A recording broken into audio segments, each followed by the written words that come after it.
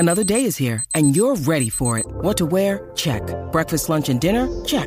Planning for what's next and how to save for it? That's where Bank of America can help. For your financial to-dos, Bank of America has experts ready to help get you closer to your goals. Get started at one of our local financial centers or 24/7 in our mobile banking app. Find a location near you at bankofamerica.com/talktous. What would you like the power to do? Mobile banking requires downloading the app and is only available for select devices. Message and data rates may apply. Bank of America N.A., member FDIC.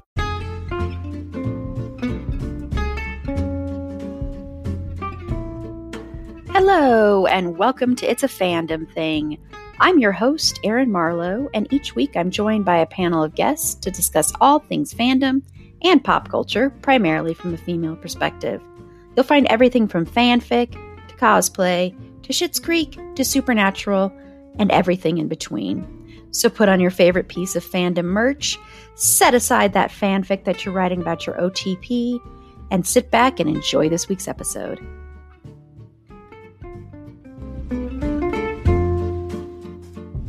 Hello, and welcome to It's a Fandom Thing. On this episode, we are going to be talking about Regency Era books and movies. And I'm excited because we have a first-time panelist on that's joining us as well, who has studied a lot about literature. I'll let her tell us a little bit when she introduces herself, but I'm very, very excited to have her on. As I've mentioned on our Dexter episode, this is something that is not my wheelhouse, so I'm very excited to have so many panelists on because they will help a lot. I do have movies to list, but we're going to be talking basically about books, movies, adaptations, that kind of stuff. So it should be a lot of fun. But before I have my panelists introduce themselves and tell me one thing they're into right now in pop culture, just a quick housekeeping note that we are on Patreon. So if you would like to support what we do, support our live streams, support this, everything, please feel free to go on over there. And for as little as $3 a month, you will get some bonus episodes. We already have our Lucifer bonus. We have a Freaks and Geeks bonus. Next year, we are going to be covering every single season of American Horror Story because Erin decided she will stay in the Ryan Murphy universe for the rest of her life. Also, next April, we're going to be revisiting Michael Murphy. Who the heck is Michael Murphy? Ryan Murphy. So he'll never leave me alone. But go to the link in our show notes or to our link tree on any of our social media and support us there. Okay, I'm going to have my lovely panelists introduce themselves and tell me one thing they're into right now in pop culture. And first-time panelist Jackie, if you want to just tell everyone just a little bit, since it's your first time here, just a quick thing of, because I know you have tell us what you have your degrees in. Hi, so I'm Jackie Reed, and I have a master's in English literature from the University of Denver, and I'm working on my PhD from the University of Western Ontario, or Western University, as they like to be called.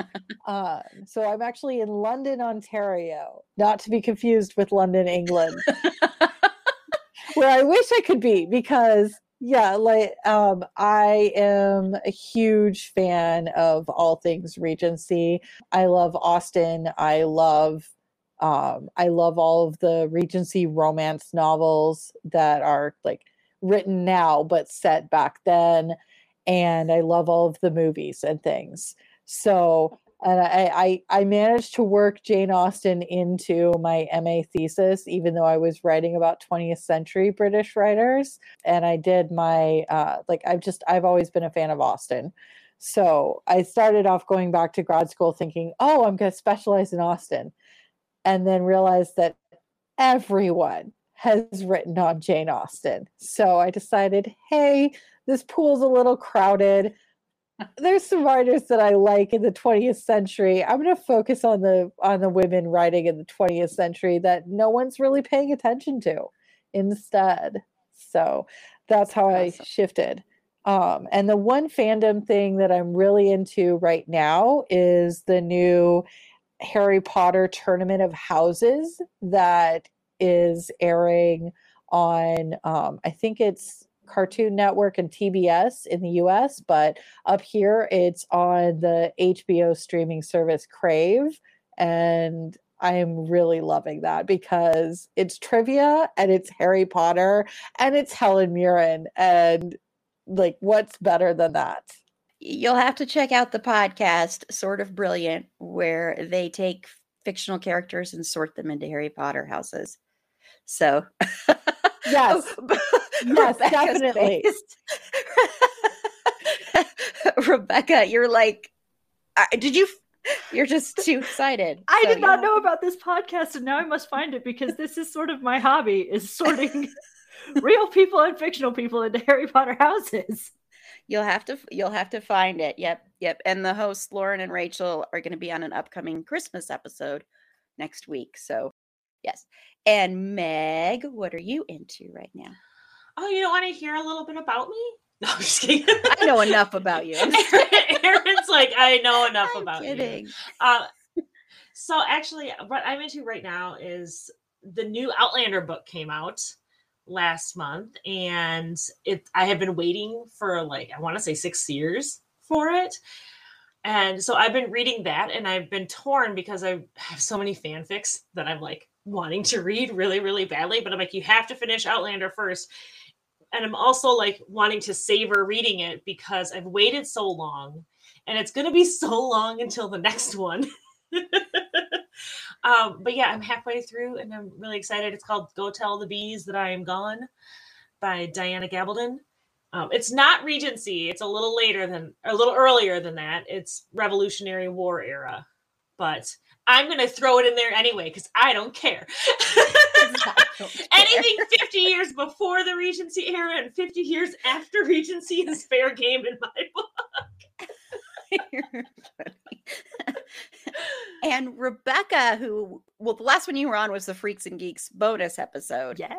But you haven't been on a regular podcast episode, and it feels like forever. It does feel like forever.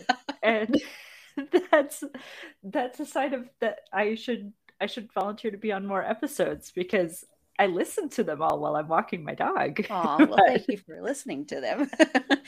And then I go, oh man, I should have signed up for this episode. So I will say what I am into right now, as it is the holiday season, but you also know that I really love my horror films. I found there's a series on Netflix, a first season for a Danish show called Elves, which in Danish is Nissen. And I just finished that first season and quite enjoyed it. For those who might be interested, there is a little bit of blood, but it's really not that gory. So if you're worried that it might be too gory for you, I have described it to people as a Danish love child between Gremlins and E.T. So it gives me a lot of those like 80s kid sci-fi vibes, and I quite enjoyed it. So people should go check it out. Thank you. And Susie? Hello. Such a pleasure to see and hear everyone. Recently have this habit of going into thrift stores and finding like these really weird like one-off X-Files books. And I've found one recently called Ruins. And I've just started reading it, but the summary on the book says that it's Mulder and Scully go to the Yucatan Peninsula to search for a team of missing archaeologists. And so far, it's a really good read. So nobody's spoiled it for me yet if you've read it, but so far it's a good read, and I do recommend it. I'm like halfway through it now. Awesome. Everybody has recommended stuff that I have not heard of or didn't know much about. It's pretty amazing. No, it's pretty awesome. I mean, I have too long of a list to ever get to any of this stuff, probably. Yeah, but maybe no, someday. I just found these books by pure chance one day when I was just thrifting, and I don't know if there's audiobook versions. There might be, so also. No, that's amazing. What a find to find stuff like that when you're doing that. And this is Erin, and I watched the movie Single All the Way that Carla recommended actually on our very last episode. and Meg and Jackie both were clapping. It's so cute. It's very cute. It's very, very cute. So that's on Netflix. It's a Christmas movie. It's very much a Christmas romance love story. except it is between two men, which is something you don't see very often. So it's very nice to see that. So we need more representation in that area in the Christmas movie genre for sure. So that one's a really cute one. So check that out on Netflix. And I also want to add, I did see West Side Story.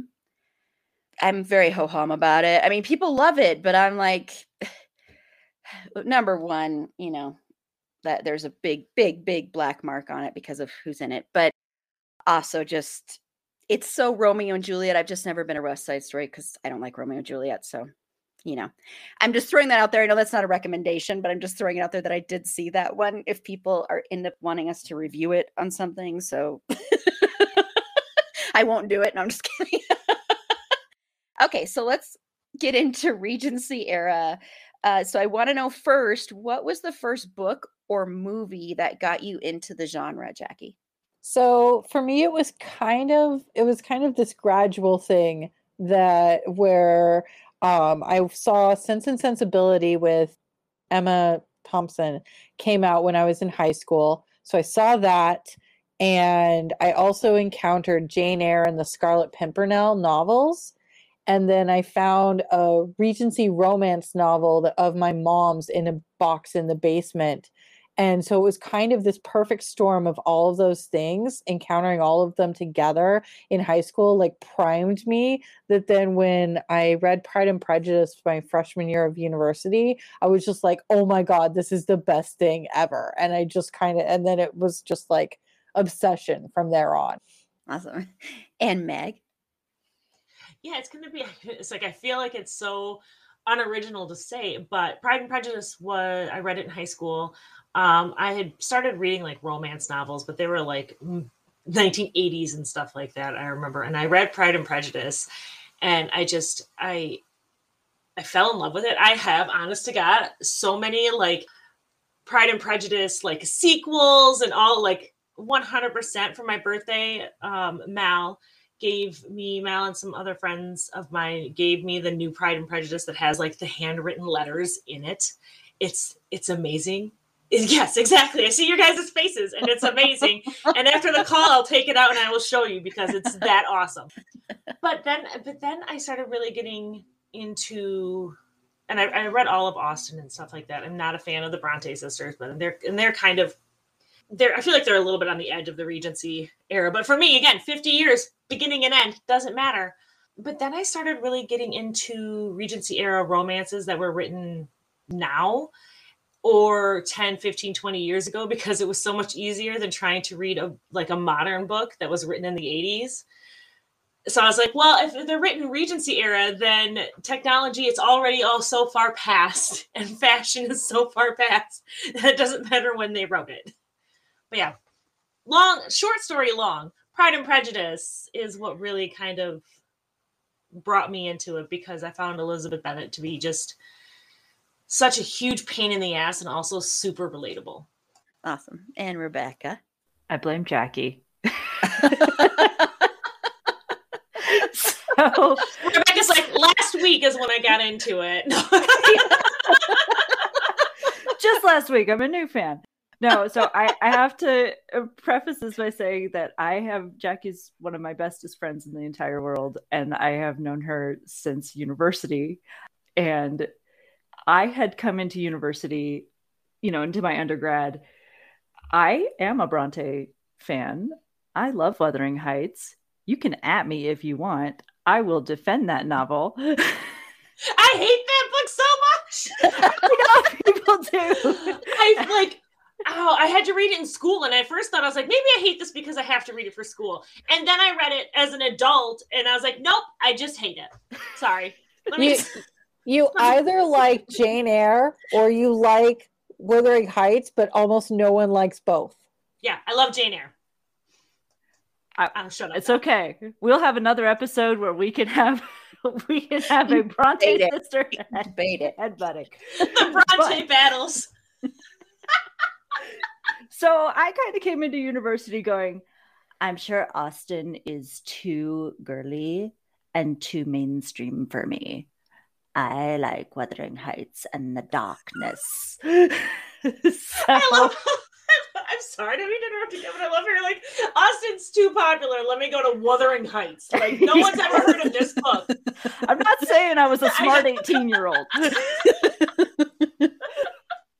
But I came and for one of my like British literature classes my freshman year of university as a wee English major, we had to read Persuasion. And this was actually the first Austen novel that I read. And I kind of went, this is sort of depressing. I'm like, why? And I didn't really get it. Jackie convinced me that I should read Pride and Prejudice. And I also this was probably about the time that I realized that one of my favorite movies growing up, Clueless, was based on Austen's Emma. And yes, so I acquiesced. And I have been a fangirl ever since. Awesome. We'll have to have a debate sometime. Susie, what got you into it? Wuthering Heights? Yes. No. No. When I was a wee child, again, thrifting is how most of some of my stories start. I found this humongous collection, like this big book, like bigger than me as a child, that was just full of all of Jane Austen's stories. And I remember grabbing it and taking it to my parents, like, "Can I have this, please?" Because my brain just saw a big book and was like, "Let's have this. It's a big book. It'll be a good read." And one of the first ones in the book was, of course, Pride and Prejudice. And from then on, it just snowballed from this book. It went to the movie with Keira Knightley and then all like the subsequent different like movies and adaptations and shows. And I was like, oh man, I'm in deep now. There's no going back. But yes, like a really thick book is what got me into the Regency verse. Awesome. Well, like I said, this isn't my favorite genre, but I do want to say I do like Sense and Sensibility, the 1995 Emma Thompson one. I do actually, and Kate Winslet. I do actually really love that movie. So I do want to say that. I've got a couple other that I'll wait to mention. So I do like those. And I always love Clueless, so I like that version of Emma. And my sister's name is Emma. So every time I hear anything about that, I just think of my sister. So yeah. Okay, so we're going to move on. I just want to know a few of your favorite books, like maybe what your top 3 are, Jackie. Okay, this is hard, but definitely the top one, my favorite, the Regency author who I would like to be when I grew up and I finished my romance novel. I want to be Julia Quinn. She is my absolute fave, and my favorite book by her, the book that got me hooked on, like, I didn't encounter her books in order. I encountered It's in His Kiss, which is like the 7th book in the Bridgerton series. I encountered that one first, I think, because I found it at a used bookstore. Because again, like Susie, I love used bookstores. I love just like randomly finding books. And especially up here in Canada, books are so expensive from the bookstore. Like, it makes me cry sometimes.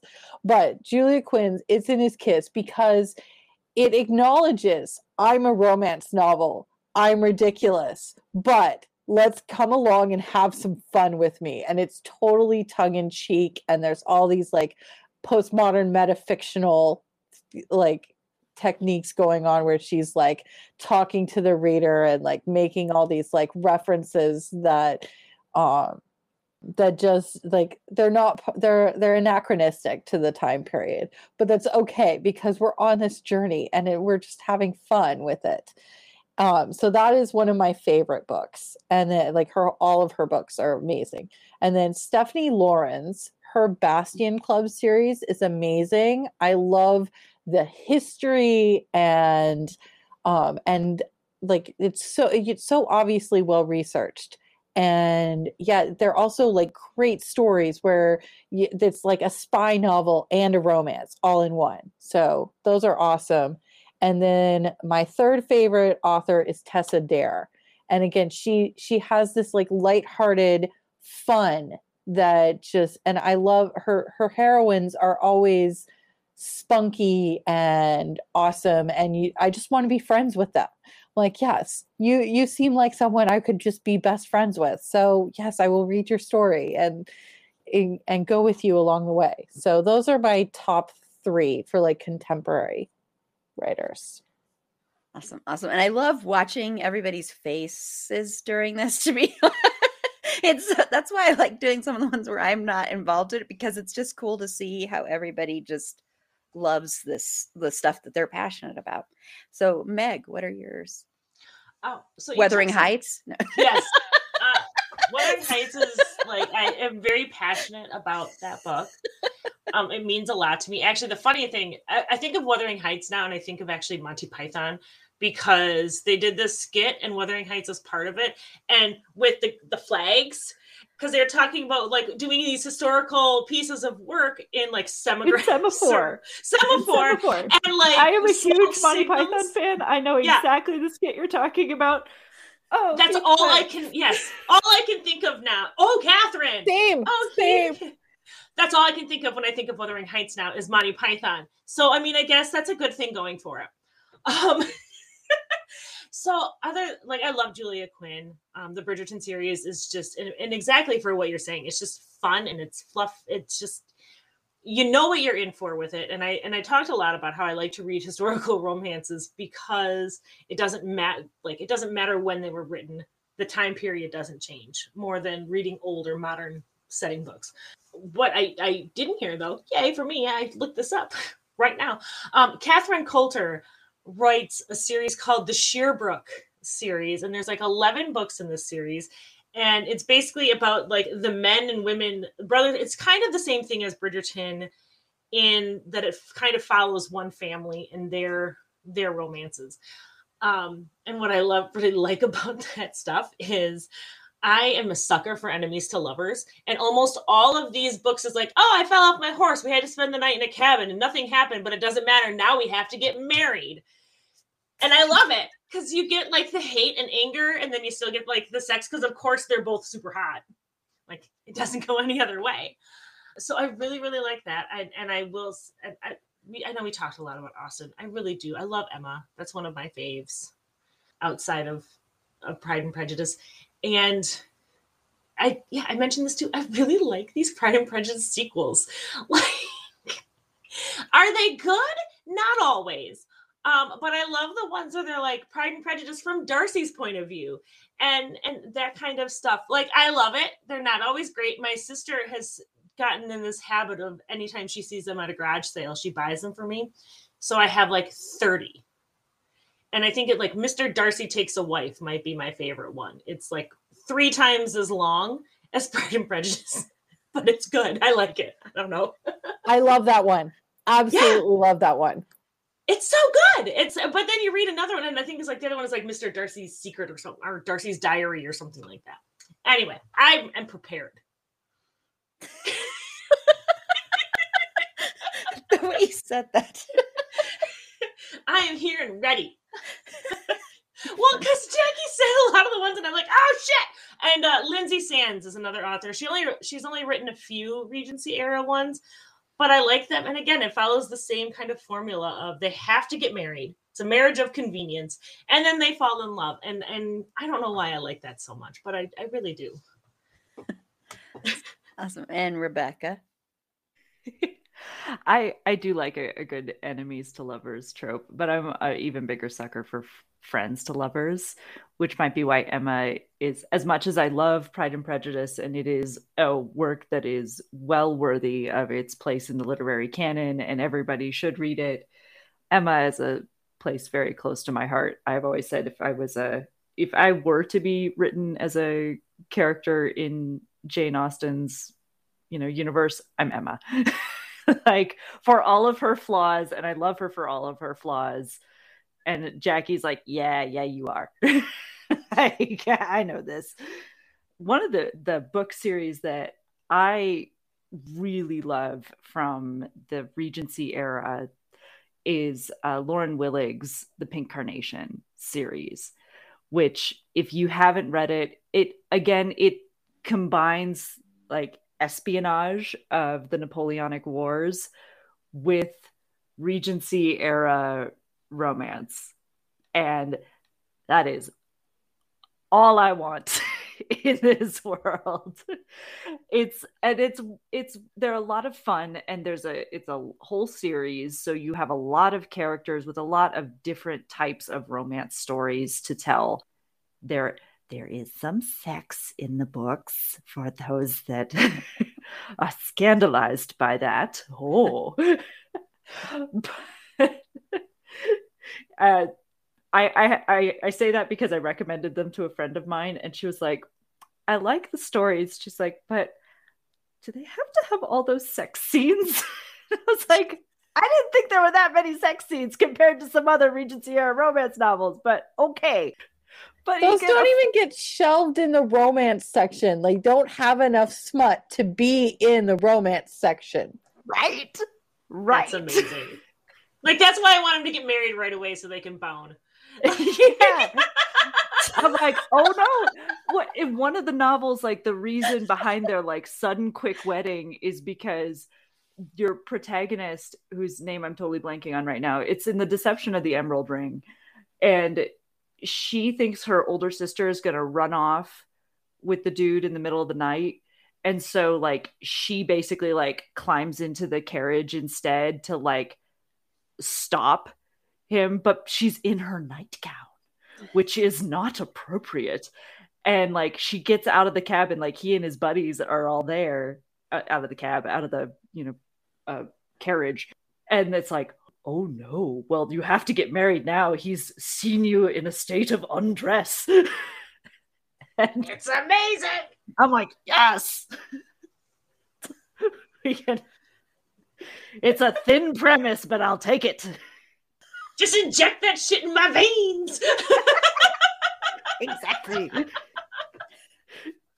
I should mention that this has the novels also have a lovely storytelling device where it is told like from the perspective of it is told through a framing device of a student who is getting her PhD, I think, in history. Yes, Jackie is nodding. Yes, she's getting her PhD in history. And so she is trying to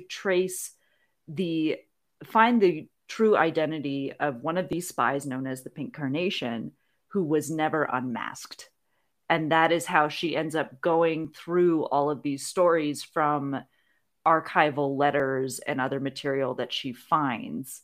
So you go back and forth, and she has her own romance story that's going on, which I know a lot of other people who've read the novels are like, oh, I really love her storyline, sometimes even more than the historical part. And I'm like, nah, skip her. Like, she's fine, but no, give me back to the Regency era. I don't care what you're doing in Oxford in 2015. And Susie, what are some of your favorites? Oh, well, Pride and Prejudice will always have like a very special place in my heart. It was the diving off point. But one of my other top favorites that was written by the queen of sci-fi, Frankenstein by Mary Shelley. The ultimate goth queen as well. Oh, I love her so much. Oh my God. Can I tell you how much I love Mary Shelley and how much I love can we talk about this? Yes, can we talk about a moment? Let's take a moment. She is the queen. Just fabulous and like amazing. Ookie kooky and just yes. Yeah. Excuse us while we vibe a little bit. Thank you so much for saying that, Susie. I hadn't even like. Yeah, I was like, I don't know if it counts, so I'm going to sneak it in. I'm just going to fly it under the radar. 50 years before and after, man. Maybe that counts. But also, and another kind of book that I like, I don't think anyone has mentioned yet, or not many people that I know about it too, is it. Oh, hold on. I always mix up the list of the name. I think it's Mr. Malcolm's List. About so basically it's about a woman who gets rejected by Mr. Malcolm because he has like this list of requirements that a potential bride has to meet. And so she gets so mad, she like tells her friend, she's like, hey, you gotta help me get revenge on this guy for being an asshole. And her friend's like, yeah, of course, I'll help you. And things devolve into romance from there. I love how we keep like this could be any one of like 50 books that we've talked about all being all the same. Because like I know I haven't read the Pink Carnation series, but I know for a fact I read about a girl in a shift in a carriage and then getting out and being seen by the menfolk and having to be wed because of it. Mm-hmm. Because that is like when you're standard. working and writing within this like era and within this genre, you've like your options are kind of like limited. Like how do I get them into this position? Yeah. So kidnapped by pirates and fall in love with one of them. Kidnapped by pirates. Like you were caught what would today be considered having a very chaste kiss, but that is too much. Now you must be engaged and very quickly married. Not even that. It's like our elbows slightly grazed. Oh no, she is ruined forever. Yes. We must wed her to preserve the family name. Yes. I also like the ones though where they have a bit more agency. Like I can't for the life of me remember which book this was, but it was one that one of my other good friends recommended to me because it starts off with the main character trying to get someone to take her virginity. I can't remember the reason why, but she's like doing that in the first chapter. And it's not even the guy who ends up being the hero of the novel. And like, it's so different because so many of them, like there's only like, she has to remain chaste until she finds the one guy. But in this one, no, she doesn't. And it's okay. And like, so I like when they, even though I like the tropes, the Regency tropes, I do like when authors play around with those tropes and don't just follow them. Well, and my inner feminist like cringes every time I'm like, oh no, they have to get married because she has like, but I just the bigger part of me just doesn't care. I don't know why. Like I know it's messed up. Oh yeah. But I don't care. I just want to read about it. I just want to read women in pretty dresses falling in love. Let's ignore all the problems with the Regency era and all of the strife and just give me the pretty dresses and it's handsome an men. escapist fantasy world. And so it's not we're not reading about the literal Regency. It's a fantasy world. It's one of the reasons I like Bridgerton, because the way that they've done Bridgerton in the TV show is like acknowledging this is not the real Regency. It's Regency fantasy. Yeah, exactly. It's pretty dresses and dancing and witty banter, and I love the combination of the witty banter and the pretty dresses because we don't get any of that in real life. Well, and especially when you look at Bridgerton, there is something very, very sexy in the restraint and the forbiddenness of like brushing your hands with each other. Yeah, absolutely. I think that's part of the big draw, at least as a woman reading these books or consuming this genre of media, especially when so much contemporary romance, the physical like intimacy is just a given, and it's not as much a taboo. And therefore, it's not a big deal to say, like, have your characters kiss, have them go to bed together right away. And so I think that there is something really appealing about how do you show these characters really falling in love when them even holding hands is not to be done. Or, like, that's a big step. And I actually see this a lot in Korean, a lot of Korean dramas, which I think, I see Susie nodding, where like when I watch them, I'm like, come on, just kiss already. But they can't, or it's not like appropriate for that, audience to do so. And there's there's a lot of beauty in having that restraint as a part of this fictional world, to say like, all right, like he can't just like kiss her right now. she can't just, throw herself Go into his walking arms. in the garden. Yes, like, we'll go walk in the garden. Like, and it makes it so much more satisfying than when they actually do kiss, when they do get into, like, go to bed together, where you're like, yes, finally get it. It's the anticipation and the foreplay, and it's like foreplay. It's kind of like it is like exotic erotic factor of it all, because like you can see, like, you can turn on like any show nowadays and get like any type of like, scenes where two leads are able to be like practically intimate with each other from the get, whereas like in Regency writing or Regency set fiction, it's more like it's the push and pull, the sea and the beach and the whatever the tides, the pulling in and the receding, the intricate dance of flirtatious wit and all this. Like, yes, thank you. Yeah, I'll take this, please. Yeah. See, men, are you paying? Exactly. Well, for all the dudes who are like, why do girls get so into this? I'm like, because it is not just about seduction of the body.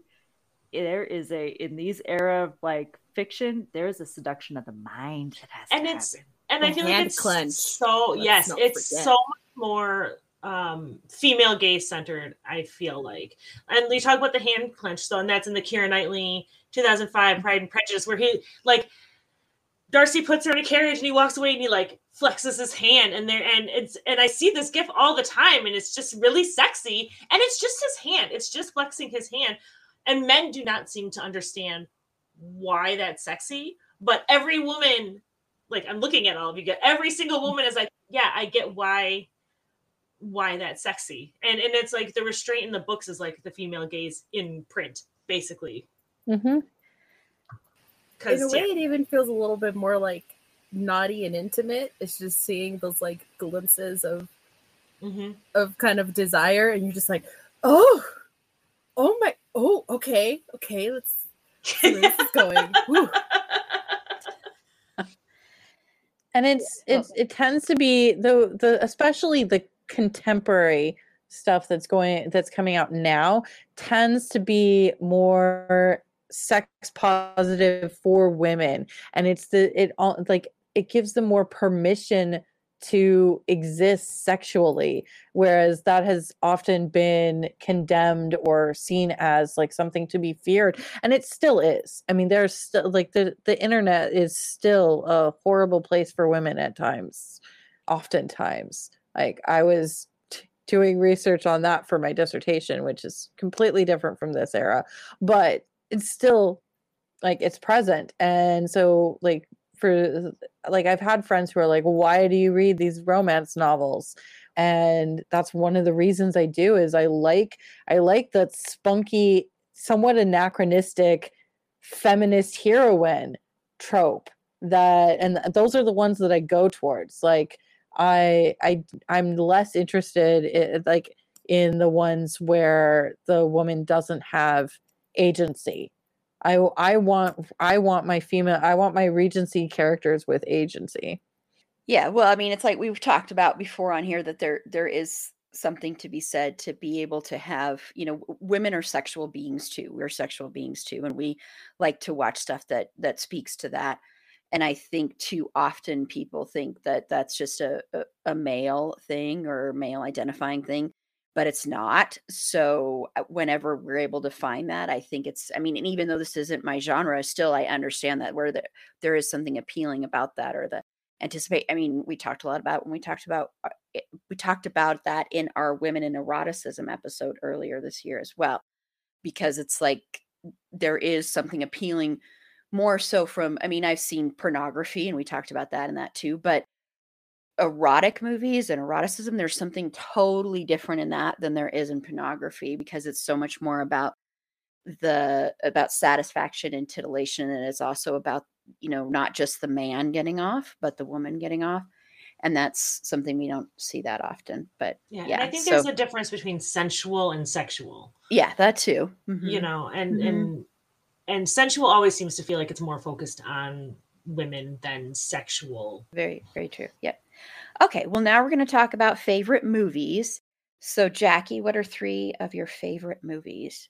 Okay. So, of course, the Pride and Prejudice with Colin Firth. That was the thing that, like, I read Pride and Prejudice and I saw that movie and it was like, okay, this is over. This is my new favorite thing in the entire world. And I still go back to that movie. Like, if I'm having a bad day, that is one of my, like, fix a bad day movies. I also love the new Emma, the one that just came out during the pandemic or just before the pandemic. Yeah, during the pandemic, because I paid for a home premiere of it. The costuming in that is the best Regency costuming I have seen, bar none. And then I love Bridgerton. I know it's not a movie, it's a TV series, but I was so happy with Bridgerton. Like, I know there's issues and nothing's perfect. They tried some things, they didn't get everything right the first time, but I like the fact that they allowed it to, they didn't turn it into a rom-com with no sex in it. Like, I was worried they were going to do that because bringing it to Netflix, and they kept it. And I'm so, like, I want the next season. I need the next season. I need the Pall Mall. And just to throw, I'm sneaking this one in. Pride and Prejudice and Zombies. I love that. Like, girls in Regency dresses kicking ass. I mean, seriously, there's nothing better. I loved watching Susie's reaction to that when you said that. She's I knew that very was going to make Susie excited. And Meg. Okay, so this, yes, Pride and Prejudice, BBC version. Honestly, if you're wanting to look at any Austen or anything like that, go to the BBC version miniseries. They are all amazing. Emma, and this is not a book, or not a movie. It is the miniseries, the 2009, I want to say, with Johnny Lee Miller as Mr. Knightley. I love it. Like, it's 4 parts. It's 4 hours long. I do not care. I'm feeling sad or hungover or whatever. I'll put this on because Johnny Lee Miller I love Mr. Knightley probably more than Mr. Darcy. He does not get enough credit. He does not get enough credit. Agreed. He's always wonderful. Knightley's kind of an asshole Darcy's kind of an asshole for 90% of the time. I also love Darcy, though, which is why I love Anthony so much in Bridgerton. And everyone's like, why do you love Anthony? I'm like, because he's amazing. He's a dick. What's not to love? I know, I'm amazing. Death Comes to Pemberley is another little mini series. That is another little offshoot. And it's really fun. That was in 2013, was a good adaptation. And not an Austen. I actually really liked The Duchess with Keira Knightley. Like, it's been a long time since I've seen it, but I really liked it. It was very sexy. There was a lot of this forbidden romance. I talk with my hands a lot. A lot of this forbidden romance and stuff to it. And I'll keep it to 3 this time, except to say, yes, I 100% love Bridgerton. There's some really problematic shit in it. The book and the show, still love it. And Rebecca. I agree about Bridgerton. And honestly, there were a lot of things that I'm glad that some of that problematic shit is in there, though, because I think Regency era fiction, whether it's truly written in the Regency era or it is, contemporary and set in our Regency era, like fantasy world, is frequently written off as it is just ladies' fluff and it is totally harmless, or it's expected to be like sex-free in some cases and therefore like totally appropriate. So I'm glad that some of that stuff is in there because it's prompted some interesting conversations and I've read some really great think pieces about it. So, and I've thoroughly enjoyed watching Bridgerton. I love it. And I put it like, I will sit there in my living room and watch it. And my husband comes in and he goes, "Oh God, you're watching this again." And I'm like, "Shut up. It's mine." I'm really jealous you get to watch it in your living room because I have a 13-year-old and a 9-year-old. So I have to like hide away in my bedroom. And then my husband will see me watching and he's like, "Oh," and I'm like, "No, this is just where the door shuts." I have to say, My sidekick, he watched the whole series with me, and he conceded at the end. He's like, he enjoyed it. He actually really enjoyed it, and he liked watching it with me. My husband always managed to walk in the sex scenes. Yeah. I'm like, do you time it? I'm frequently, and one of the things we can talk about later is a Regency era, like Austin Regency era, like role-playing game that Jackie and I play together called The Good Society, in which I will ask my like, hey, Grant, husband person, you know lots about history and guns. Tell me, would he have died from this gunshot if it's here during this duel? Yes, because they didn't have penicillin. Yes. And he'll go, well, okay, so in the military at that time, this would have been, these would be the bullets that they were using. No, he did. And no one washed their hands. Yeah, no one washed their hands. I also love the most recent Emma. I am, as I've mentioned, I'm a huge Emma fangirl, and so I thought that is one of the best adaptations that I've seen. I love how they did Mr. Knightley in that movie. I love the costumes in it, and it's pretty close to the book. I can't think of very many like big deviations from it. I will plug though another Regency era movie that this was it's not an Austin film, but it is actually a French, like Franco-Belgian film called Return of the Hero that is fantastic. It is a comedy. If Jane Austen were writing it, this would be considered a farce, but there's mistaken identity. There's plenty of sex. And it's one of the things that when I watched this movie with some friends of mine, and another one of them is a very big Regency era fan. And one of the things that comes up is the married women having lots of extramarital affairs. And I was like, I hadn't thought about that especially the way marriage worked at the time, once you were married and there was no longer an expectation that you were a virgin, there were probably a lot of women that were like, hey, you're visiting from out of town. Nobody else here knows you. Sup? And I was like, and as long as they were, that's why there were house parties. Mm-hmm. You send people a message. Sneaking into other rooms. Are thou awake? Key parties. Those were the key parties of the day of that time. Oh, yeah. Well, that's kind of what that comes up in this movie. This idea that like he's this dashing, guy from out of town that is, but all the married ladies are like, dude, I want to get with him because, and I was like, I guess as long as you're married, if you got pregnant, everybody would just assume it's your husband's. So, and there's no expectation that you're a virgin anymore. So it's only a problem if you don't have the heir and the spare and you're married to a titled gentleman. Mm-hmm. Like, and once you've provided the heir and the spare, he doesn't care. I love that rhyme. That should be the motto. The heir, the spare, don't care. If you got the heir and the spare, your husband don't care. Well, and love matches were such a rare thing. Yeah. In especially like higher society. Like I think Mansfield Park, the movie or whatever, was talking about how another Johnny Lee Miller was talking about how poor people get to marry for love. Rich people don't get to marry for love. And affairs were pretty rampant in higher society, Regency. Another thing that doesn't again, there's this perception of what Regency era romance should be, that it should all be very proper and very like chaste, when the reality was not that at all in history.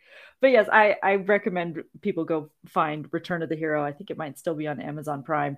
It's also laugh out loud hilarious. I was sitting there cackling in my living room. Awesome. And Susie? Oh, yes. I think recently one that has become a slight favorite of mine is, of course, Bridgerton. And A funny story about that, actually. So my mother and I are suckers for costumes, like period era costumes, no matter what different period it is.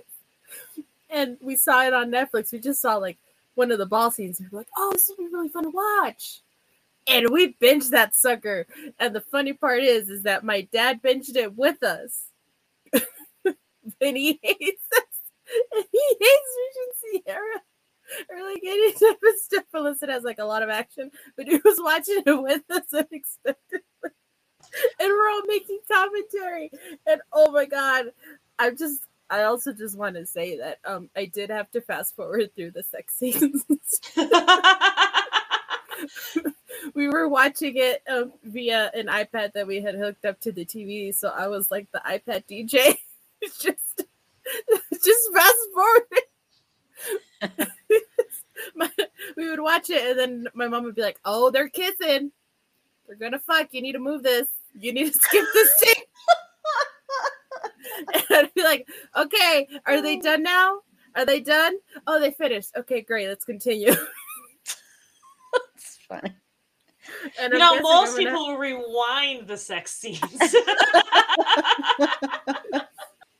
So I'm thinking that when season 2 comes around, I'm probably going to have to DJ again. But oh my God, just whenever I tell that story, it's just hilarious to me. That we all just binged it in one night. But one of my top favorites, I always talk about it. Erin can attest to this because she's probably sick of hearing about it. But Pride, Prejudice, and Zombies is my jam. Like, yes, one of my comfort movies. It's so good. Just Lizzie Bennett being a badass fighting zombies. Her and so the whole speech that she has with Darcy where he proposes and she turns him down in the movie, it's a fighting scene. They're sparring and it's so good. You're just like, oh yes, I was just like, oh yeah, let's transition this into fucking, let's do it. Come on, guys, come on. The energy is there. It is palpable. I was like, ah. Oh, so I go feral. Oh, so good. So good. I go feral. It's great. Love it. I really wish we would have gotten more movies. Just start fucking so I can fast forward through the season. No, those I watch alone. I'm like, this will be just for me. No, I kid you not. I sit there with like a cup of tea and I'm like, ooh. Well, Bridgerton came out Christmas Day, and I remember my kids had opened all of their gifts and they were playing, and I was just like, all right, I'm going upstairs to watch Bridgerton. You're like, you open your gifts, let me open mine. Yeah, I had to wait until I got home from visiting my sidekick's family because we were up in Northern Ontario visiting them, and I was like, yeah, so you guys are not going to want to watch this. I had to wait till I get home. But it's there was another one I was going to mention. All right, Emma. Johnny Emma. One of the few good things to come out of that year. It's available to watch on HBO Max right now for those interested. But yes, the costuming in that is like chef's kiss. It's so good. It's also like, I think for the most part, very accurate to the time as well, which I'm just like, good soup. Good stuff. Yes, It is unlike Bridgerton, which has corsets. Like, Yes. I love the show, my but God. corsets Let's were not stop a the thing. corsetry nonsense. I'm like, have you never Yeah. read any of these romance novels? Like the ones that are researched, they're wearing stays at most, but yeah, their corsets were not a thing. Don't complain about tight lacing. That wasn't a thing. I could squeeze into an orange and a half. This I'm was like, all man. about empire waistlines at the Yeah, the time. whole point of that is that you don't have to tight lace. Like, they're just wearing stays like we wear bras. That's it. Yeah. Something that cracked me up like consistently throughout Bridgerton was like you would see all the female leads and their boobs would be like up to here. And you're just like, oh, well, then yes, you can balance your cup of tea there. Yes. As Susie demonstrates. There are more than like 4 Regency movies out there, but we're all limited to 3. I realized I forgot one that I should have mentioned. Which one? Belle. Oh yes, That's a good one. And it's Yes, amazing yes. because it is one of the few, like it's one of the few that's actually representative, bringing it, like it has a black girl as the lead, which you don't usually see in these historical films, and it's amazing for that, but it's also just an amazing story. And it's Regency, and it's a little more historical, but it was really well done. And I realized like halfway through I was like, oh shoot, I forgot that one. It's based on a true story. Yeah. Like, Yes. this was a girl of color that became part of the gentry. Mhm. Like, and And- her story is amazing. I did not realize that there was a film for it. Yeah, there's a film, and it's really good. Rebecca's like, I know what I'm doing when we're done. Yep. Yeah.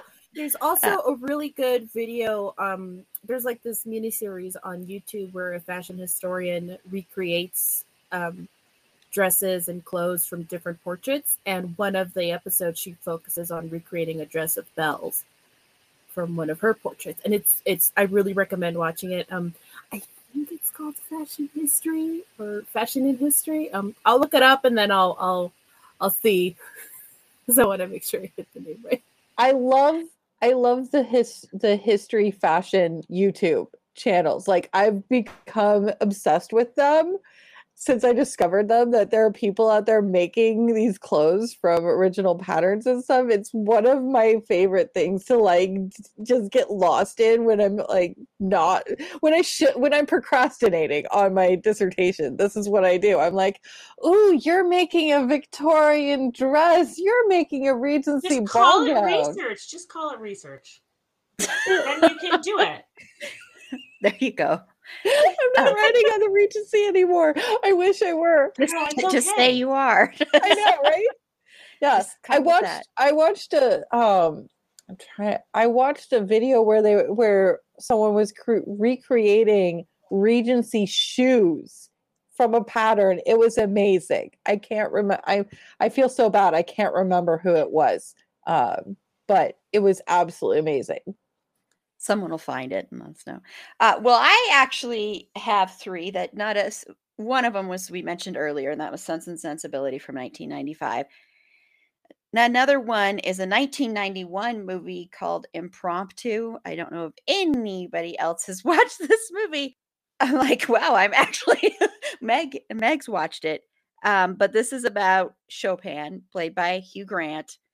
And it's a love story between Chopin and George Sand, played by Judy Davis. And there's also Mandy Patinkin is in it, Bernadette Peters, Julian Sands. And I've just always, Emma Thompson was actually in this one too. I've just always loved this movie. It was one of the few that I really, really got into, like the love story, and they have really good chemistry, and I think it's really fun to watch. And then another movie that I was kind of surprised didn't get mentioned, and I can't remember what year this was from, but Bright Star. Did anyone see Bright Star from 2009? That is currently on my list on Netflix, and I can't wait to watch it. Yeah, I actually really, really loved this one. This was like recommended to me by a few people because this isn't, like I said, my usual genre, but this is like totally was up my alley, and I can't explain why, but it just like, I just really loved it, with Abby Cornish and Ben Whishaw, and somebody that doesn't get nearly enough attention, even though I know people did not like him in the first season of Parks and Rec. I don't care. Paul Schneider, he doesn't get any credit for anything. I think he's actually a really terrific actor. I swear to God, I thought you were gonna say Phil TikTok. Was what, like, I'm sitting here listening to you talk about how underrated this actor is. I was like, she's gonna bring it around to Finn Rock again, isn't she? No, there's no way I can really do that, but I could have found. Yes, here, Meg, you challenged me to do this, so now I will. Susie, one of the outfits in that Locating Silver Lake, total Regency era that he wears. Yeah. Get on The it. outfits, you would die. But no, I did not. Finn Whitrock, to my knowledge, has not appeared in any Regency era media. No, I think on stage he has. He probably would love to, but no, not to my knowledge. Like it was, and it's like a trauma response for me now. This Trauma, joking. geez. Just like I don't know if Bestial I'm is ready to to me. see Finn in sideburns or like with the mutton Those chops. mutton chops. I don't know if I'm ready for That that. long hair in those pictures was too much for me. So that wasn't my fault, everybody. I'm blaming that on Meg. It was Meg's fault completely. You've conditioned me. Okay, so I want to know, I know a lot of these probably were already mentioned in what you were saying were your favorite movies, but if you have any that weren't in those, are there others that are your Meg's nodding yes. So Jackie, are there ever other favorites that are your favorite adaptations? Yes. So Bride and Prejudice, which is the Bollywood version of Pride and yeah. Prejudice. I love that. Like it's so like 1980s musical, like Grease or Dirty Dancing or something, but I love it. It makes me happy. And Clueless, of course, which was already mentioned, Pride and Prejudice and Zombies, all those are already mentioned. But I actually, one of the things that I like is seeing interesting adaptations, not movies or films. So Good Society, the role-playing game, it's basically Dungeons and Dragons, except that you're creating your own Jane Austen romance novel. And you get like it doesn't have the dice and stuff, but you're building this story, you're building characters, and it's world building, and I love it. And It's amazing. yeah. And the other thing that I really like, it's one of the things that got us through the lockdowns was meeting weekly online to do this role-playing game. And another thing I love, I got really into the graphic novel adaptations of Jane Austen's novels that were coming out in the early teens. I have not all of them, but I have a number of them, and I love the combination of like the different kinds of art and also like these stories that I love and getting to see them. And I like the fact that there's more of the original story comes through often in the adaptations, but the graphic novel adaptations than in the movies, but you still get this visual element that you don't get in the original works themselves. And so I like them as kind of this like intermediate medium that comes in between the two and doesn't and like has some different gives a little bit best of some of both of the worlds for those. Like Meg said, I have been obsessed with finding adaptations of Pride and Prejudice. That I got to a point where like I had to just stop reading the really bad ones. I got rid of them, and I found a few authors. I'm just like, okay, note to self: this author's Pride and Prejudice rewrites are never good. Don't buy them. But there was a really good 3-parter that was from Darcy's point of view, and it was retelling the story, the whole Pride and Prejudice, but from Darcy's perspective, and it really made him it really helped bring him to life and make him less of a dick. Yeah, I like those when it's just like he has really bad anxiety, you guys. He's not an asshole. He just doesn't like social situations. Yeah, there was also a Darcy. There's also a Pride and Prejudice vampires where Darcy and Elizabeth are. One of them is a vampire. It's not great, but like it's actually better written than you would expect for what it was. And I look at Susie's face. I know Susie's looking for it right now. I have it somewhere, so I have to look it up. I can't remember what it's called. It might not be here. It might be in my parents' attic where half my books are. But yeah, it was actually better than I expected it to be. And Meg, what are some of your favorite? Okay, so I really enjoyed more than I thought. The Lizzie Bennet Diaries. It's a web series. I can't remember when it came out, but it was a while ago. It was kind of a newer when web series were kind of a new thing, and it's just basically this girl Lizzie Bennet has a YouTube channel basically and just kind of talks about, and you watch the story kind of happen that way, and it's really an interesting take on it, and I think it's a great way to make it a bit more accessible to younger readers or younger viewers and stuff like that, and to give them that interest, and then they'll likely read the book because at least they have a framework about what's going to be happening. Bridget Jones's Diary, both the book and the movie, love that adaptation. Colin Firth is enough. Like, Colin Firth is enough for me to love it because he is Mr. Darcy, in my opinion. There is no other Mr. Darcy. It's Colin Firth. That's it.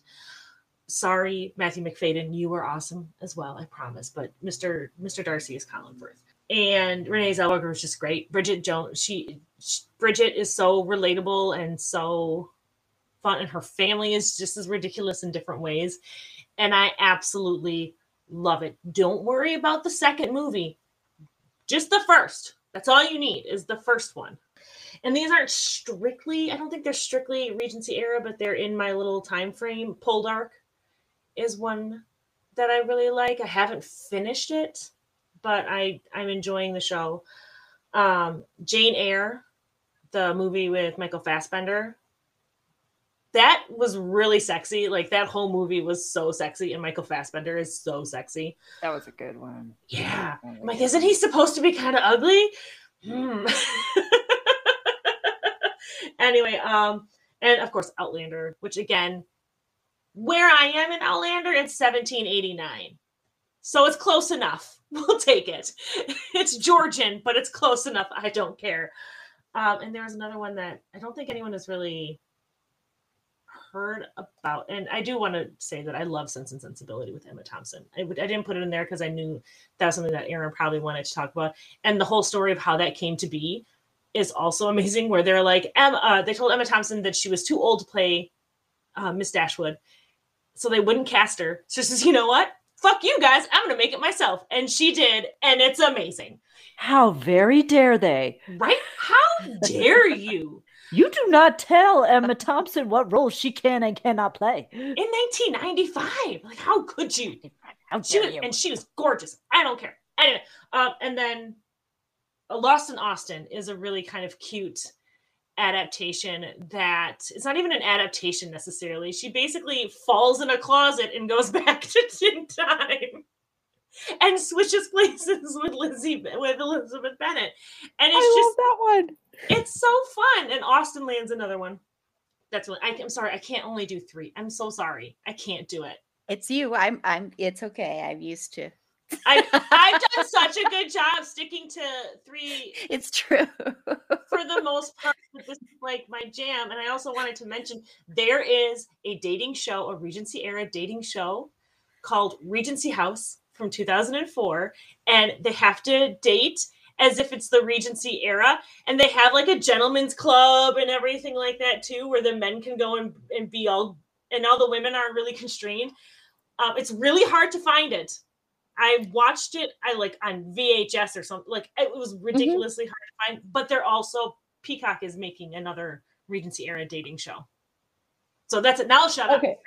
Meg, I'm so glad you brought that up because I had forgotten about that, but I totally watched that. I was obsessed. Yeah, I was so obsessed with it because it was crazy and awesome. And I'd totally forgotten about that. So thank you for bringing that up. That's what I'm here to do, is just not shut the hell up for Aaron and bring up other stuff.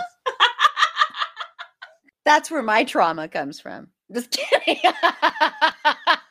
That's why it's been so long since I've been on an episode and not just a live stream.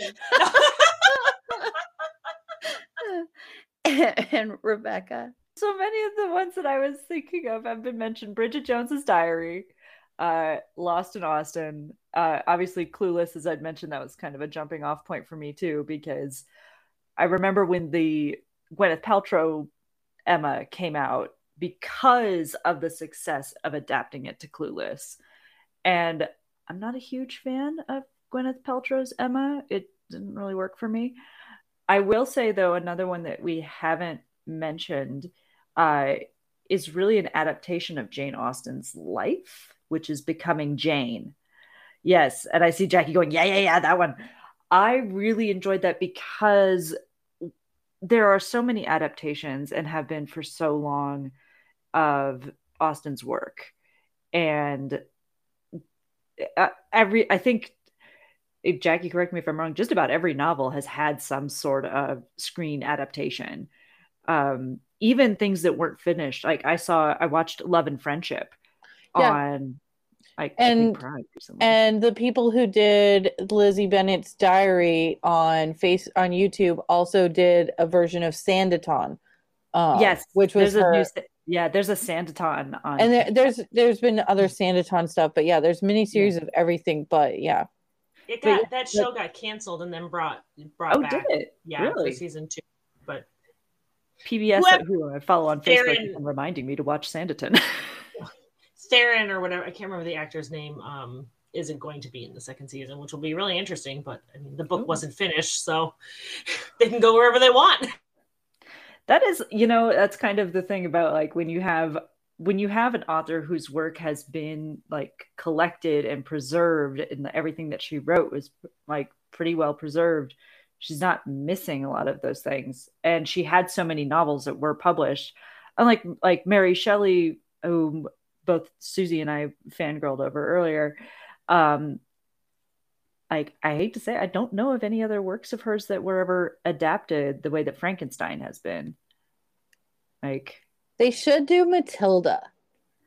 Matilda is interesting, but like a lot of her other stuff is a little weird. Yeah, was she kind of weird lady? She had a life. And I will, since I have brought up Mary Shelley and I have opened that Frankenstein's Laboratory, one of my favorite books about Mary Shelley's life and her works is called The Lady and Her Monsters.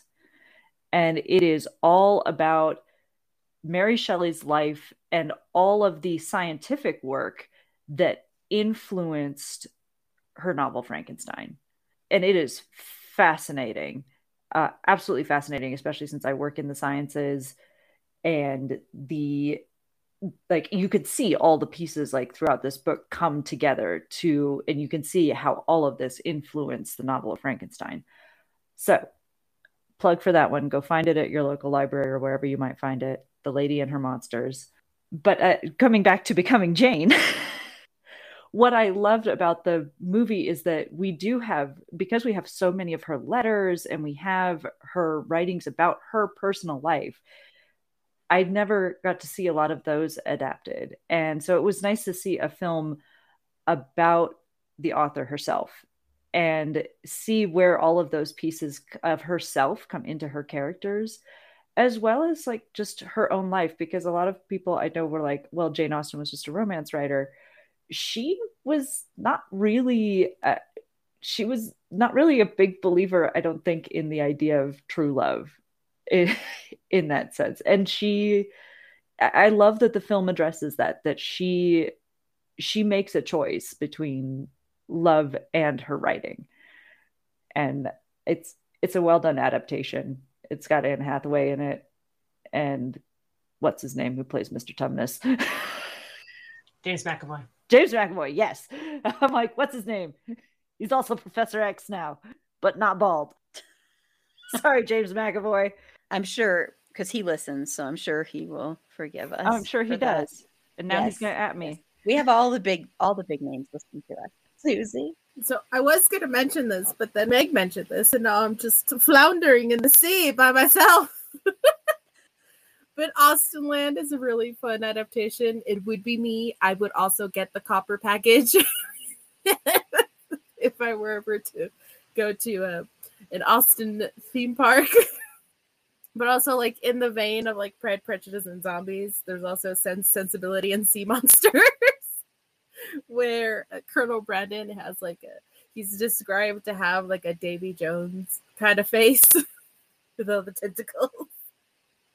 That's amazing. Yeah, it's like a whole thing where like sea monster. Yeah, it's a read. I recommend. There's also like other books that they've adapted as well, but just like those main two are just, oh my gosh. Clueless, of course. One of my favorite movies. So good. Y'all, if you haven't seen Clueless, I don't think you've lived yet. So just, You have not lived. yeah. After this, go watch it and then come back and listen again. And then go listen to You our won't get it. episode discussing Clueless. Yes. Do a whole thing. It'll be great. You'll have fun. Make yourself some popcorn. Enjoy the viewing and listening experience. There's also, I mentioned Mr. Malcolm's List. It is a book, and there's a short of it on YouTube that I think Refinery 29 made. And that was so successful that they're going to make it into a movie with for the most part, a POC cast playing all the main characters, which is so great, and I'm really excited for it. I'm just gonna end it. Okay.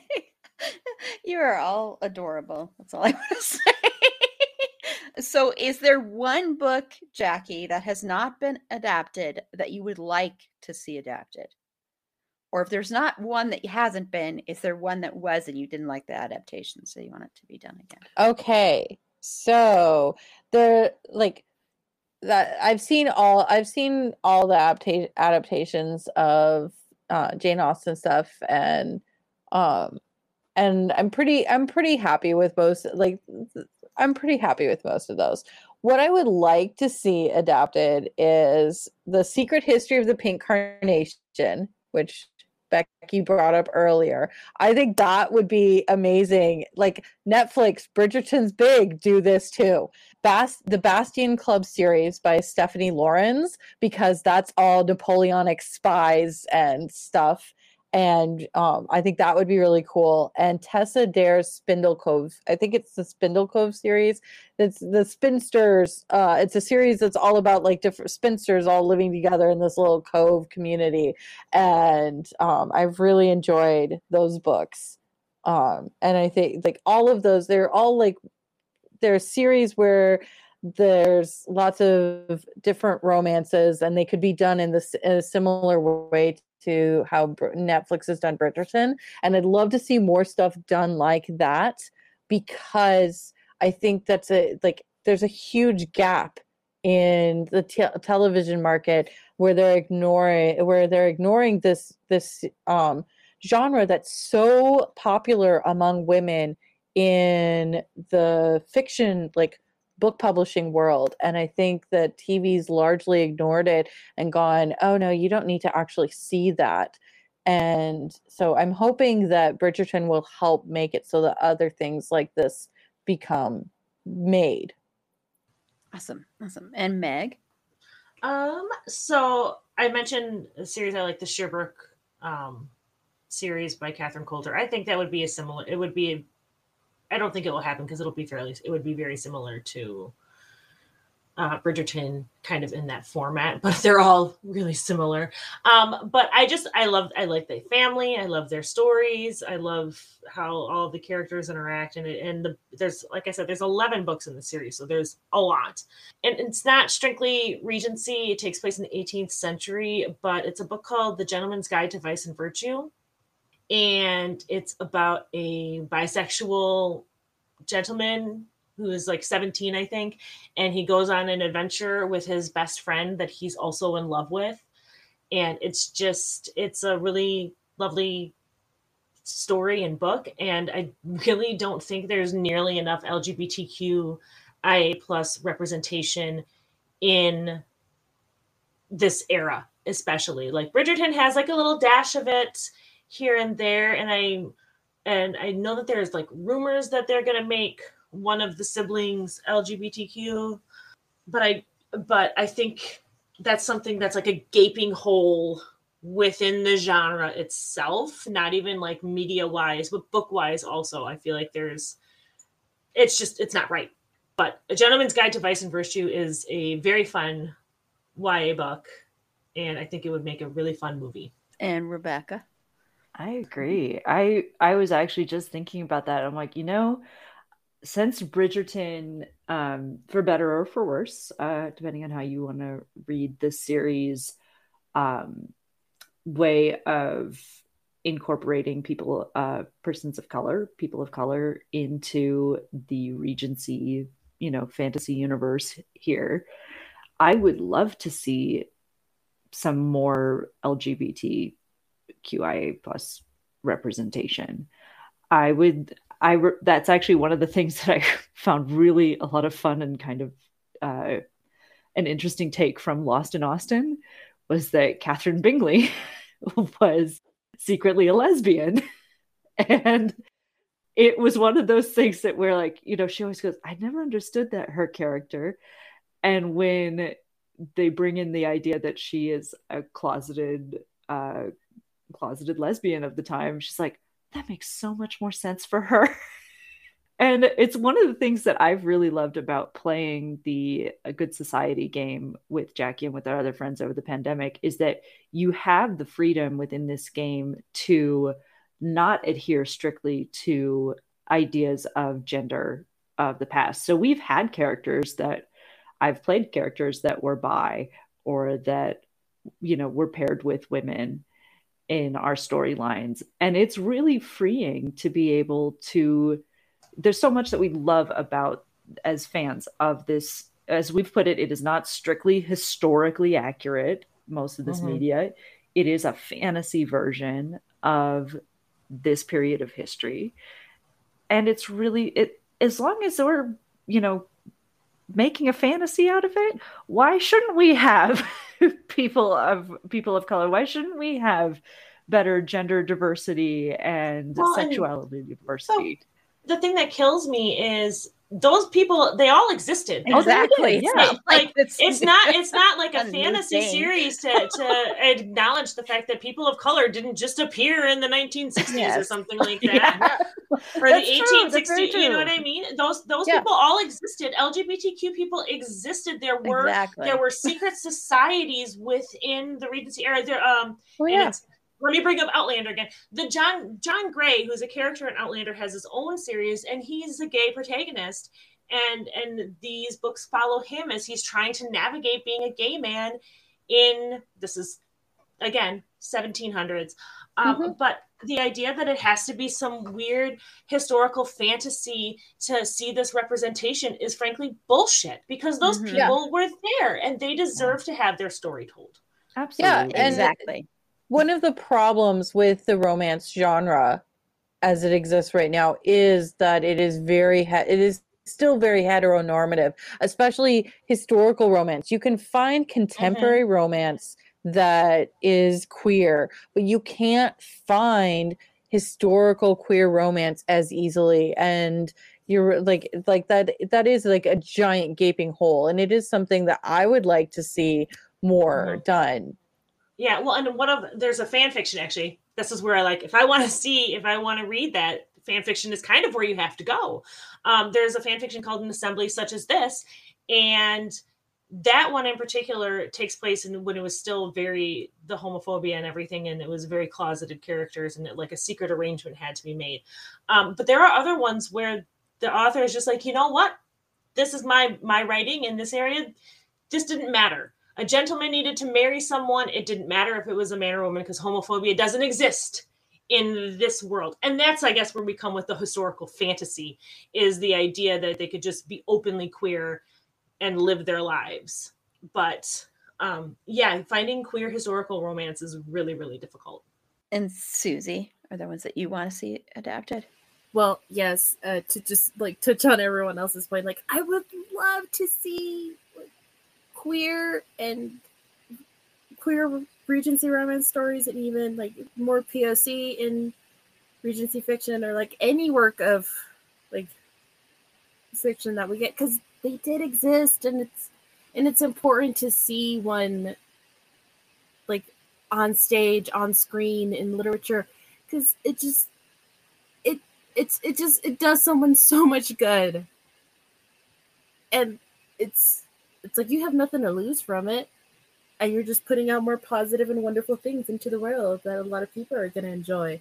So heck yeah, let's get it. But back to my nonsense. I would like to see a version of Sense, Sensibility, and Sea Monsters. Give me all the weird, like, steampunk fish people. Like, yes. Give me those tentacles. I want to see them. It'll be a fun time. Oh, as we were talking about Mary Shelley's work earlier, how Frankenstein, I think, has been the only one of her works to be adapted.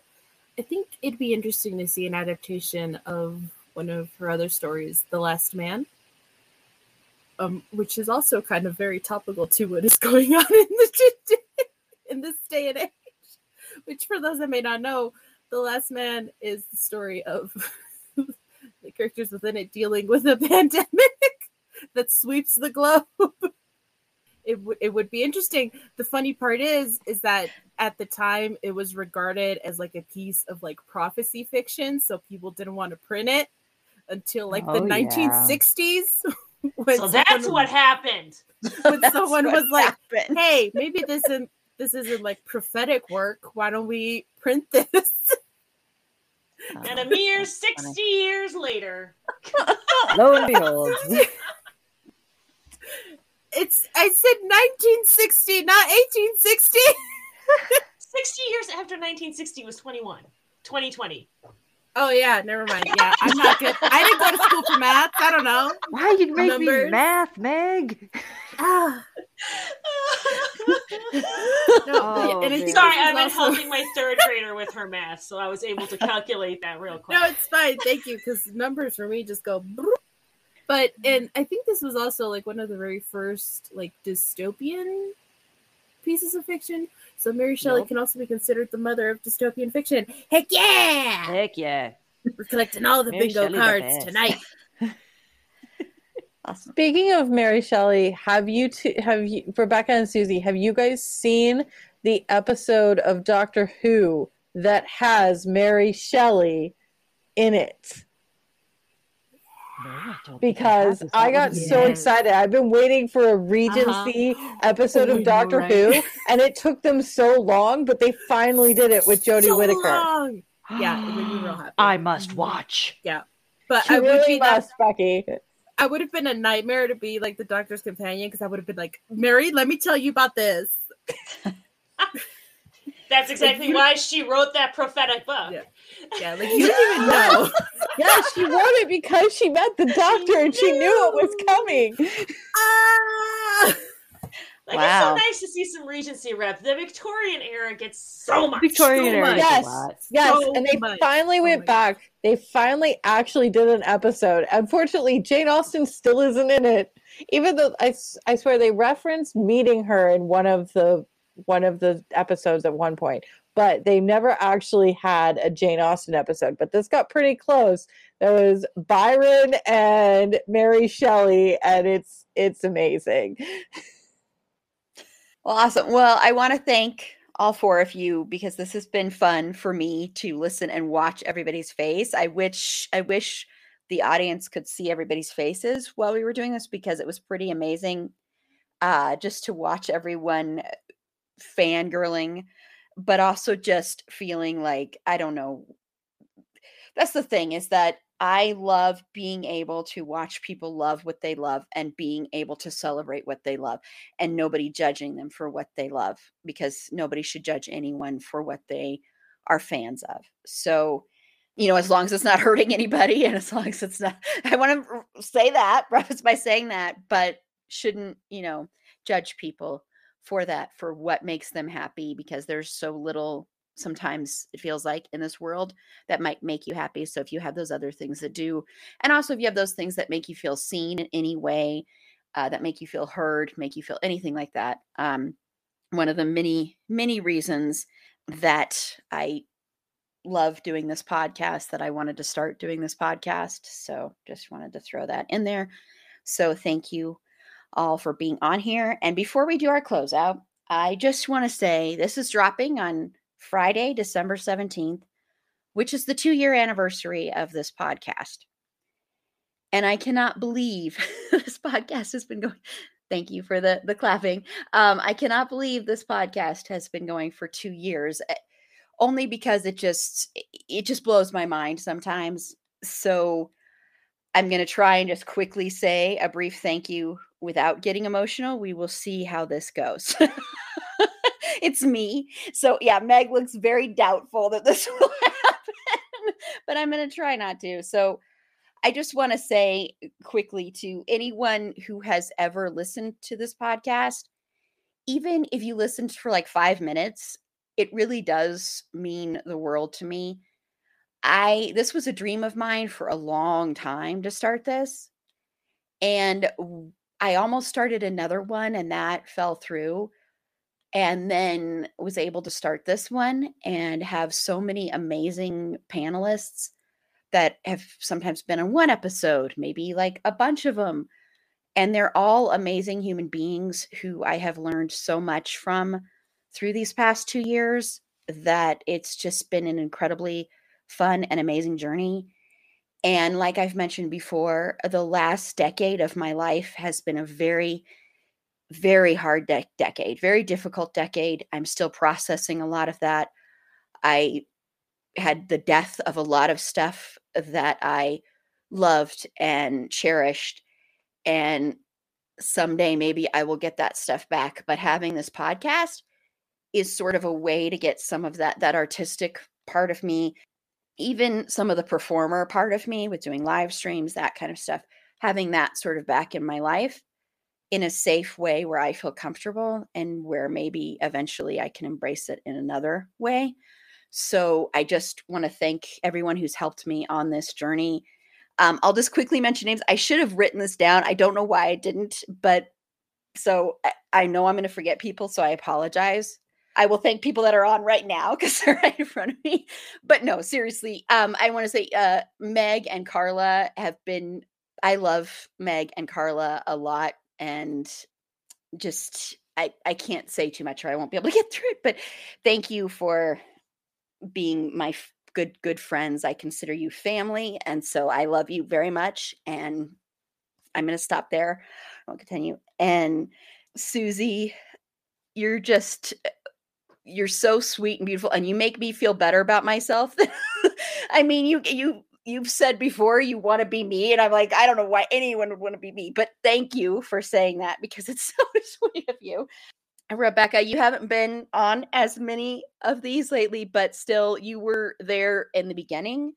So thank you very much for supporting this and for listening and for just being supportive of this podcast is incredible. So thank you. And Jackie, I'm glad you could come on. That's what she's like. You get to be on an emotional moment. But thank you for joining and hopefully we'll have you back on more. And then other people to thank, the amazing Aaron Amos, who is my producer and who does so much that people don't know about behind the scenes and who has created some amazing designs on Redbubble. She's still working on some others that are going to come out. One I haven't premiered yet, which is it's a fanfic thing, which probably will be available now. But we have It's a Destiel thing, which is in green and blue. Destiel's green and then the microphone's blue. And we also have It's a Christian effing Bale thing because Christian fucking Bale is our unofficial mascot. So we have to have merchandise for him. But look for soon. There will be. It's a fandom thing. It's gonna happen. It's a horror thing will be coming out as well as a few others. So look for those. I'll be broadcasting them on social media. I want to thank my lovely podcast brain twin, Jen, who I would not have met without Meg. Don't worry, Meg. I don't forget that. Give me my credit. I mean, really, we bonded over things that I didn't have a lot of people to really talk about certain things with. So I really appreciate her for lots and lots of reasons. And she's just so much fun and she's funny. And I love you, Jen. And I'm really glad that you're my life. Tiff, who I love Tiff so much. And she's one of the original Mindy Project crew. So along with Meg and Carla. And then also Jackie, who is going to be on a few episodes next year already scheduled to. So, and I love Jackie. Jackie is a pure heart and very sweet. And so shout out to her as well. Big shout out to Sasha. You know why, Sasha, but big shout out to you, Sasha. I love you very much. Judy, Jill, Megan, not Meg again, but Megan. She's like, I get to thank you twice. I'm thanking you twice. Ishel from Liberty Diner Dish, who I just adore you. She's going to be on next week. It's just going to be, I think, her and I talking about Hallmark movies. So it's going to be cheesy galore, but hey, it'll be fun. To Tanya, who is smarter than I could ever hope to be. Someday I will be as smart as you are, Tanya. So thank you for inspiring me and being so smart and wonderful. To Bex from Big Reputations Pod, who has been on quite a few episodes since her first one, Superstore, and she's on a few for next year as well. So thank you so much to Paula, the amazing Paula, who was my right hand during the horror trivia event, my right hand in a lot of those kind of things. She does a lot of stuff too to help. So thank you so much. You're amazing. Love you. And I do want to thank Wizard Studios for finding us and being like, yes, we want you to be part of our podcast network. So thank you. And thank you, James, specifically for that. That meant a lot. To MJ and to Sarah. Thank you so much to Sarah. Oh, to Danelle, to Angela, the lovely, wonderful Angela, who I love you too. But anyway, thank you everyone for supporting, for listening, for being there, for, pushing me. So I really, really appreciate it a lot. So thank you so much. And we'll go ahead and close out. So go around and just everybody can tell me where they can be found. Jackie. Okay. I'm not super active on social media right now, but you can find me on Instagram at Jax Reads, and it's JAXXREADS. Awesome. Thank you so much. And Meg? Yeah, you can find me personally on the Twitter, mostly at Wisconsinac. And I'm not going to spell it this time because I'm not. But you can find Carla and my podcast, Bed Wed Behead, on Instagram at bed.wed.behead.pod, on Twitter at bedwedbeheadpod, on the Facebook for Bedwed or Behead, and you can find us on Redbubble too if you want to buy our shit. Yes. My coffee mug is still one of my favorites. I've got the tall one, but it's still one of my favorite mugs ever. But yeah, and that's about it. Awesome. Thank you. And Rebecca? I am also not super active on the social medias, but if you message me, I probably will respond, and it might actually get me more active. So if you want to tell me why I should not defend Wuthering Heights anymore, I will happily go head to head with you about that over Twitter at Rebecca Jacobson on Twitter. Or if you want to send me some recommendations for some good LGBTQ Regency era fanfic, I would love to see a fic in which Charlotte is actually a lesbian and her arrangement with Mr. Collins is one of those understanding marriages because they're both secretly queer. If you have one of those, you could probably send it to me over on Instagram at RebeccaLove545, and I would happily read that. Thank you. And Susie? Well, yes, you can find me on the Instagram and the Twitter. Find me on the tweeters at SusieQ_SC, and there's an additional underscore for Instagram. And my dog's Instagram is Benny _Pelucita. It's been a while since I looked at it. Awesome. Yeah. And if you ever have trouble finding anybody, we are following them on social media. So, you can just go to our socials and find their socials there as well. So, and this is Erin. You can follow me on Twitter at eAprilBeauty. The E and the A and the B are capitalized. Be sure to like the show on Facebook at facebook.com/itsafandom thing pod. On Twitter at Fandom Thing Pod. No it's in that one. on Instagram at It's a Fandom Thing Pod, on TikTok at It's a Fandom Thing Pod. If you have any feedback, show notes, if you'd like to be a potential interview guest on the show, feel free to reach out to us at It's a Fandom Thing Pod at gmail.com. And just a couple of quick things. If you want to tune in this Sunday night, yes, we're doing a Sunday night one, Sunday the 19th. We are doing Christmas movies. So it'll be a fun, relaxed episode. Meg, Carla, and then Lauren and Rachel from the Sort of Brilliant podcast will be on. So that's a packed panel. We are not going to go till 10 o'clock at night. My time. We probably will for some other people's time, but because it's starting at like 6:30 Mountain Time. So that'll be fun. So I'm looking forward to that one. But the podcast episode of that will drop next Friday. But next Wednesday, like I mentioned, we are going to be covering Hallmark movies as well. So next week I'm calling it the cheesy week. And I mean that in the best way possible. So that'll be fun. And then on the 2nd, January 2nd, so that's another Sunday, we're going to be doing a special end of the year live stream. It's only a live stream. It's not going to be a podcast. Going over some of my favorite moments. We might have some blooper reels, stuff like that. It'll be just a very relaxed, fun, laid back episode. And then, of course, reminders that every Thursday, starting at 7 p.m. Mountain Standard Time, 6 Pacific, 8 Central, 9 Eastern, we do our live tweets of the new season of Dexter, New Blood, and then we do live streams right after. The live streams have been a blast, except for when Jen and Carla decide to tease me mercilessly, and then Meg joins in the comments. But hey, that's part of my life now. I get teased constantly now. It's all out of love.